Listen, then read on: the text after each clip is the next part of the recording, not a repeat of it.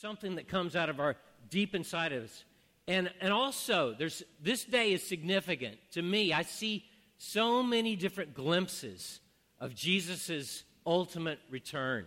So we have comfort today in the second coming of Jesus. Jesus came, Jesus is here, and he's coming again. So this is, if you're new, you're trying to put some of these things together, but for the rest of us, I'm asking God would awaken us. That was what was happening on that day in the first century when Jesus was coming in. There was an awakening, a reality that opened up. There was a revelation of the majesty of Jesus. And he revealed his glory in order to receive glory. Everything that Jesus did was purposeful. He pulled the curtain back that day. He opened up something. He revealed his glory in order to be glorified, in order to open up something in the earth. And when people see Jesus, they're awakened. There's something that's turned on inside of them. So I'll give you a little bit of perspective, a little bit of backdrop. So last week, John Lux spoke about the Passover. So we're in the book of Exodus in a series right now. And he talked about this time where the entire nation of Israel came out of Egypt. They had been slaves there. And that's the last plague that came when the firstborn died, those that had the blood of sacrifice on the posts of their houses, the death angel passed over them. And this became a celebration that happened. It was one of the major celebrations that happened in the nation of Israel. So this festival is going on this week, this beginning of the week here in as we look in the New Testament. And everyone is gathered. Anybody that could make it into Jerusalem has come into town. This is a huge event. This is their place where they're coming in to celebrate.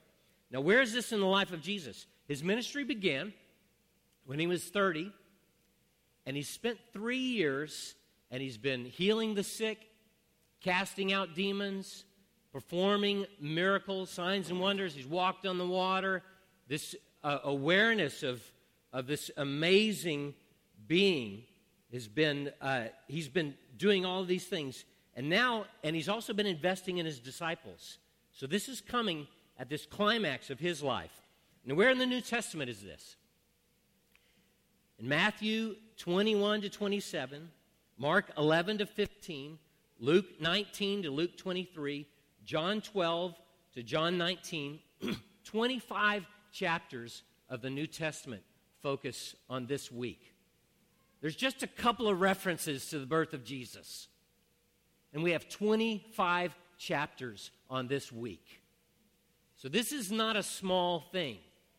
This is a huge part of the message of the Gospels, of what God is speaking to us, what his disciples gathered, the story that they were telling.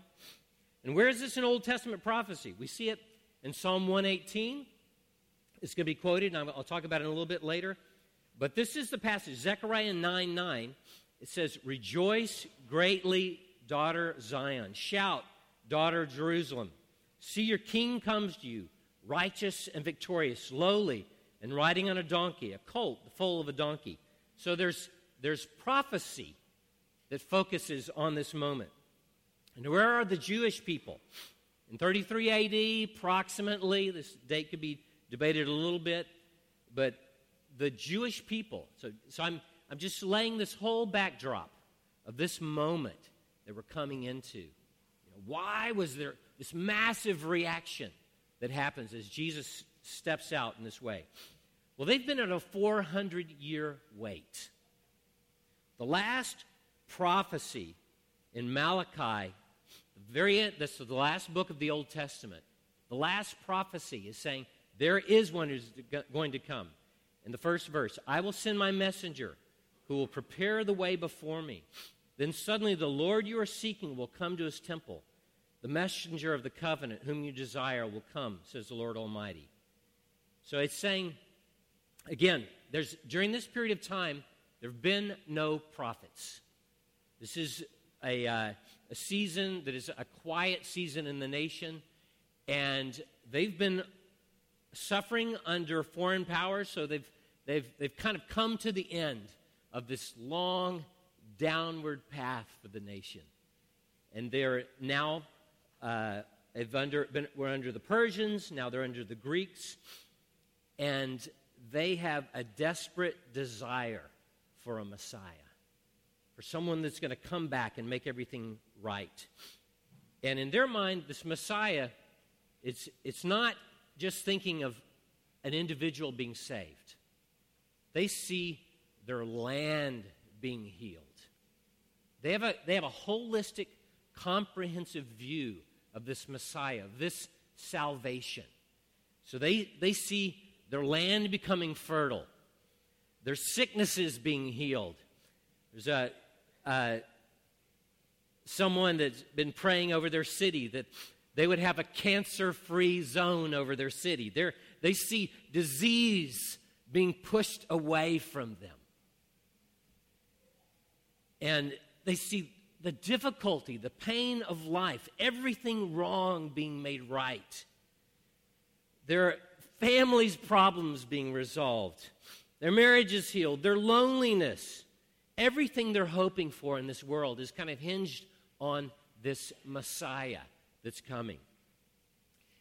And he's not just any person. He's the one that's going to rule with complete sincerity, complete trust, selflessly, impartially, with total justice. The leader who has our complete trust. So, a little bit of expectation in this moment. What's about to happen? What's about to happen is the curtain is being pulled back. So let me read from John chapter 12. Just before this, we have this scene, we did it in worship, where Mary's getting a revelation of Jesus and his value, and she pours this oil on his feet and wipes it with her hair. I mean, this is not a sensual response. This is a deep response of worship that she has. So, in the 12th verse, the next day the crowd that had come for the festival heard that Jesus was on his way to Jerusalem. They took palm branches and went out to meet him, shouting, "Hosanna! Blessed is he who comes in the name of the Lord. Blessed is the King of Israel." Jesus found a young donkey, that's what we saw prophesied in that passage in Zechariah, and sat on it, as it is written, "Do not be afraid, daughter Zion. See, your king is coming, seated on a donkey's colt." At first, his disciples did not understand this. Only after Jesus was glorified did they realize that these things had been written about him and that these things had been done to him. So up to this point in time, miracles are happening. I mean, people are astounded. We've got flash mobs being created around Jesus. This, 5,000 people showing up. He's multiplying bread. His disciples have seen him speak to nature and it backed down. He's challenged the religious leaders. And the people have said, he's got an authority that our leaders don't have. And they're saying, could this be it? Could this be it? Could all of the former glory of David's kingdom, they look back in time and they say, are we going to get back to our pinnacle point? So it's at this point in time, up to this point in time, Jesus said, it's interesting. Up to this point in time, Jesus has been saying, be quiet. He performs a miracle. He says, don't tell anybody. Man's born blind. He gets his sight. Jesus walks away. The guy doesn't even know what happened, doesn't even know who to say did this. A man is healed of leprosy. He doesn't know what's happened. Who is this person? Then, boom, Jesus says, now is the time. the leaders come up to him and try to stop him.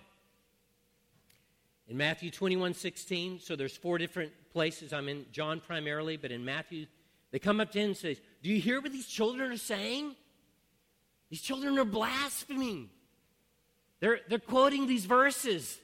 Blessed is he who comes in the name of the Lord. What does Jesus say? Have you never read, from the lips of children and infants, you, Lord, have called forth your praise.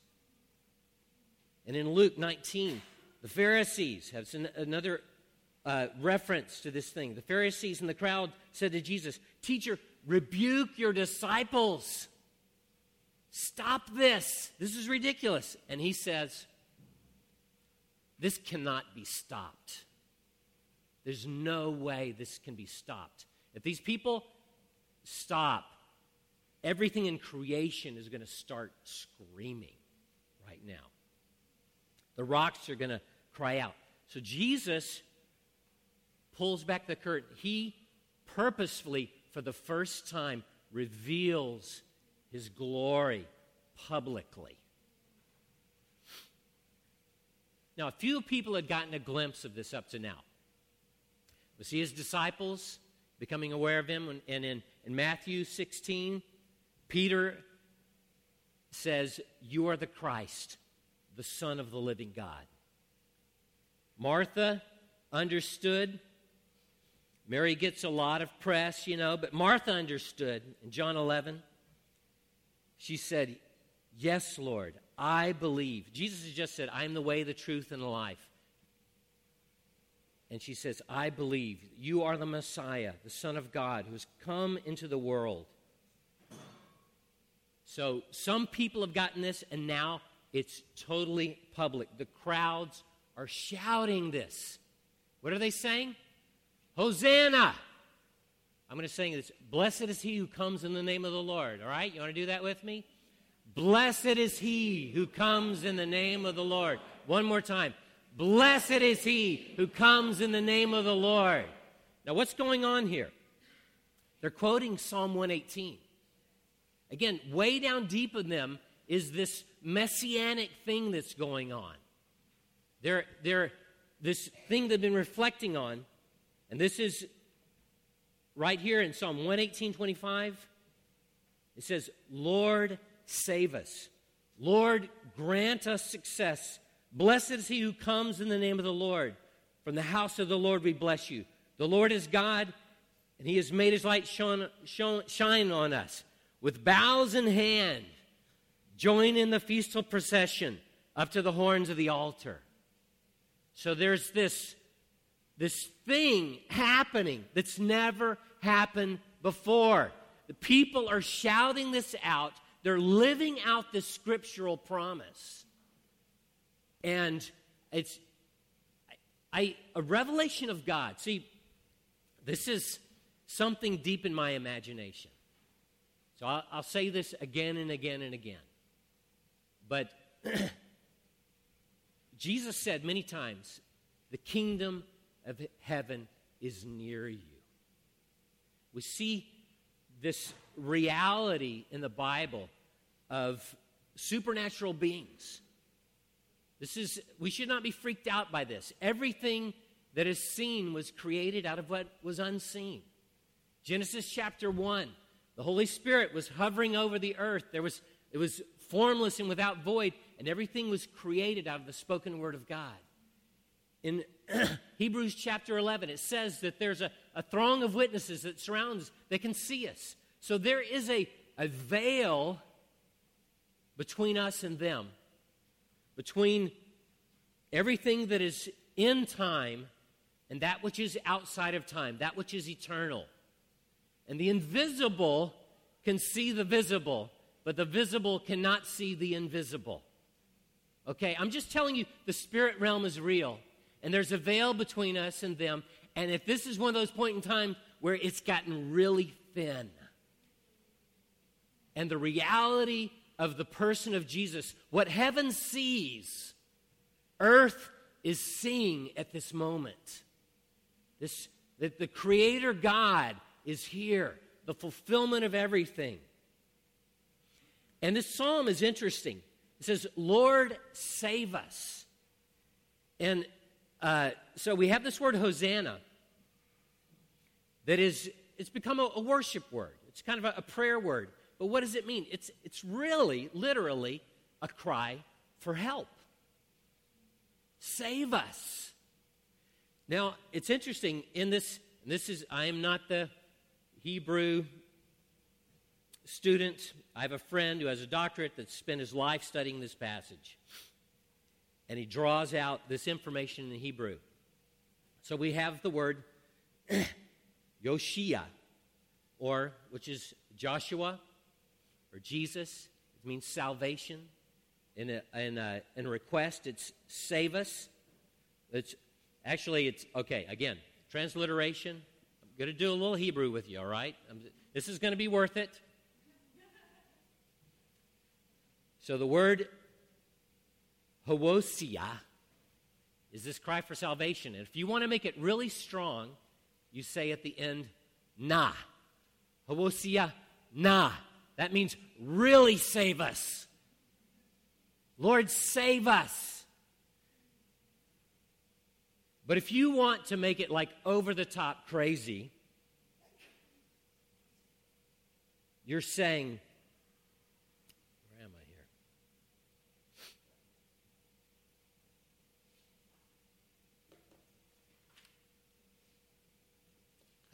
I printed on two sides of the page.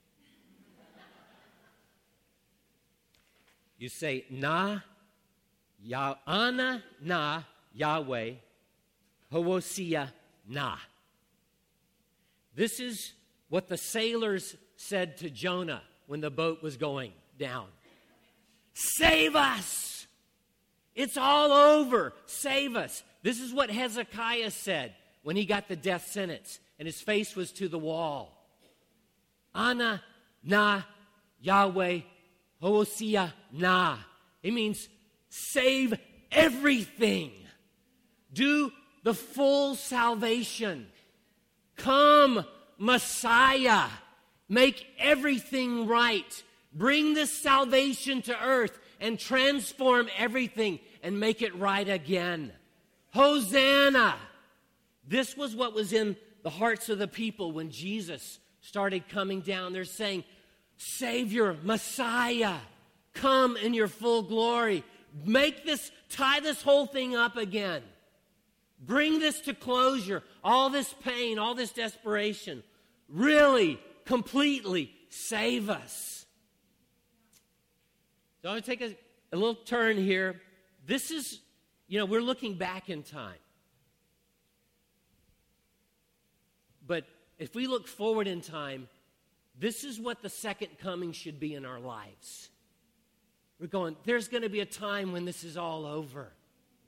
There's going to be a time when there's no more tears, when injustice is fully dealt with, that the one who is righteous and just completely brings down what is accurate and honest and true. Revelations 21 says he'll wipe every tear from their eyes. There'll be no more death or mourning or crying or pain, for the old order of things has passed away. Isaiah 40 prophesying, every valley shall be raised up. Every place of depression, every place of brokenness, every low place, every disappointment raised up again. The rough ground become level. The rugged places made a plain. Every mountain and hill made low. Every place of arrogance and pride.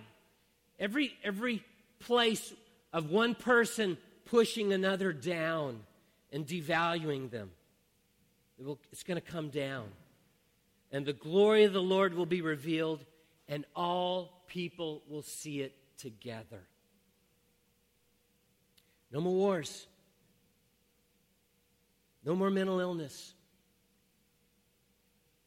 No more addictions. No more greed. No more lust. No more perversion. No more hatred. Jesus. There should be something in us, just like these people on Palm Sunday, is saying, Maranatha, come quickly, Lord Jesus.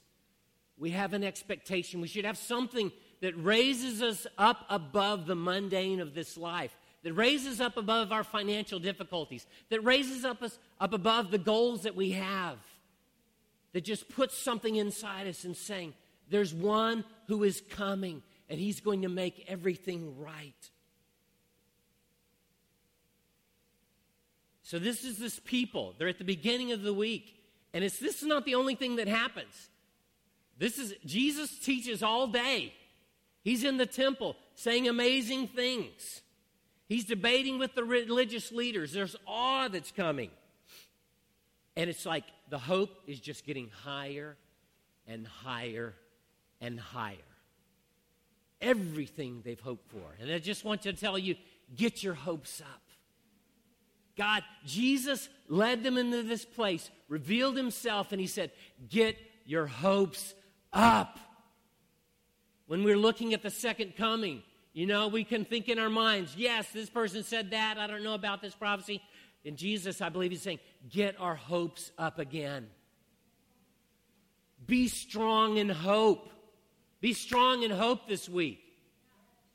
Be strong in expectation of the person of Jesus being revealed for who he is. Now, many of you know what happens next. What a fantastic juxtaposition. The greatest revelation in history, potentially the greatest hope in history, is followed by the cross. Where would you be if you were the disciples in the middle of this? And you're just thinking, it's all over? And now they're saying, it's all over.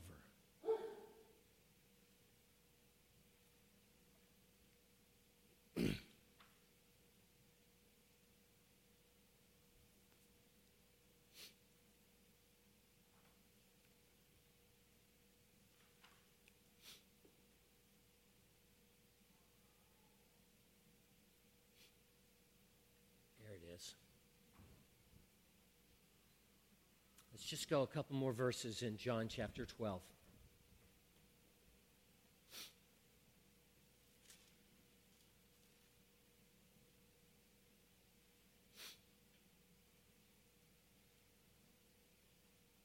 Jesus says, I tell you the truth, unless a kernel of wheat falls to the ground, this is verse 24. Unless a kernel of wheat falls to the ground and dies, it remains only a single seed. But if it dies, it produces many seeds. The man who loves his life will lose it, while the man who hates his life in this world will keep it for eternal life.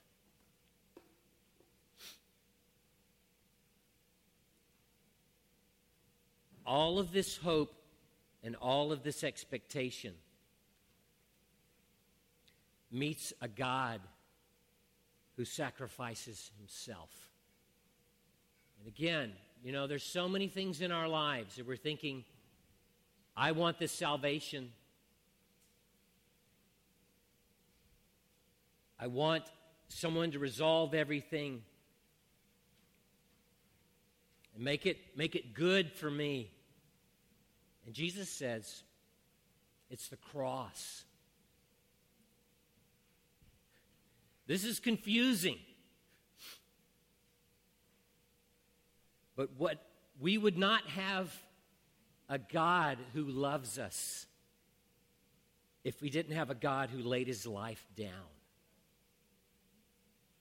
If we got only the God who was the champion who beat the devil, but who didn't completely humble himself, then we would all be walking around just building our own exclusive club. We're the ones that are in. We have this salvation. This is what the church has done so often. This is what the nation of Israel did so often. It's like we're the in crowd. But the promise in Genesis chapter 12 was you will be blessed so that you will be a blessing. The salvation is not just for you. The salvation is so that your family will be saved. This salvation is so that our city will be saved. It's not just this personal, individual thing. This is a moment where we're praying, Jesus, be revealed in our lives. Not just I have this own experience in my life. This salvation changes us. There's a verse in 1 John chapter 3. And here's the point of this verse. When you see him, you'll fall in love with him and you'll be changed.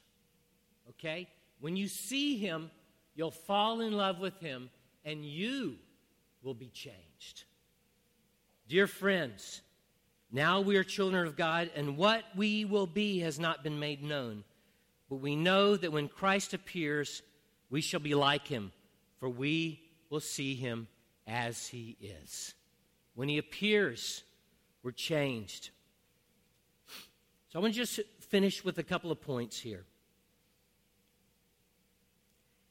And as amazing as this moment was for all these people, seeing Jesus come into town,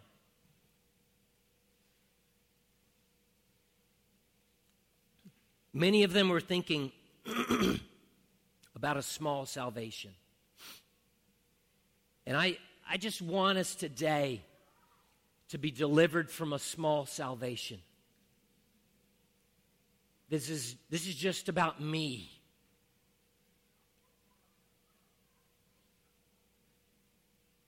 It's so much more than that. This experience was about people falling in love with Jesus. This salvation was coming. This week was about him being seen. And salvation was caught up in that. Your sins are forgiven. Jesus' death on the cross covers you. You come to him gladly and receive it. But let's say, Lord, would you make this a place where you are revealed in our lives and revealed in this city? Well, this week, would you do a Palm Sunday thing this week that just pulls the curtain back? The people that were around, we know they're broken. People in your family, you know the relationships are not right. Lord, open up our eyes and let us see you. Bring this salvation. I want us to stand right now, and we're going to worship a little bit. I may not have done as clear a job as I could, but what I'm just grasping for is the depth of awareness of this moment in time that we see in Scripture, and I'm asking Jesus to do it again. Lord, I want more of you. Every awakening in history has been something tied to this type of revelation, where the curtain's pulled back and people see Jesus for who he is. Something breaks through. And there's a hunger here, but it's a little bit scary. Do you want to hope again? Do you want to extend yourself out there again and hope that Jesus will do phenomenal things? If you've been around the mountain a few times, you've kind of learned to meter your response and kind of get your hopes down just a little bit. You know? And I'm saying, Lord, get our hopes up again. Get our hopes up in an expectation of a revelation of Jesus. Get our hopes up again, Lord. Get a Palm Sunday thing going in our lives, where we're crying out, Hosanna, where we're longing for this thing to be seen.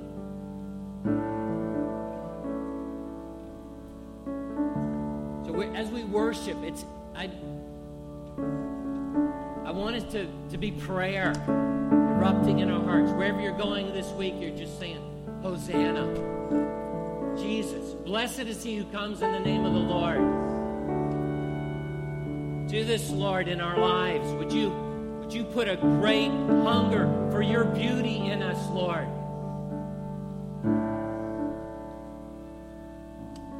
So let's worship for a little bit here. And I don't know how to call us to response. except to put this desire in us. Lord, do this. Open our eyes. Let us see you.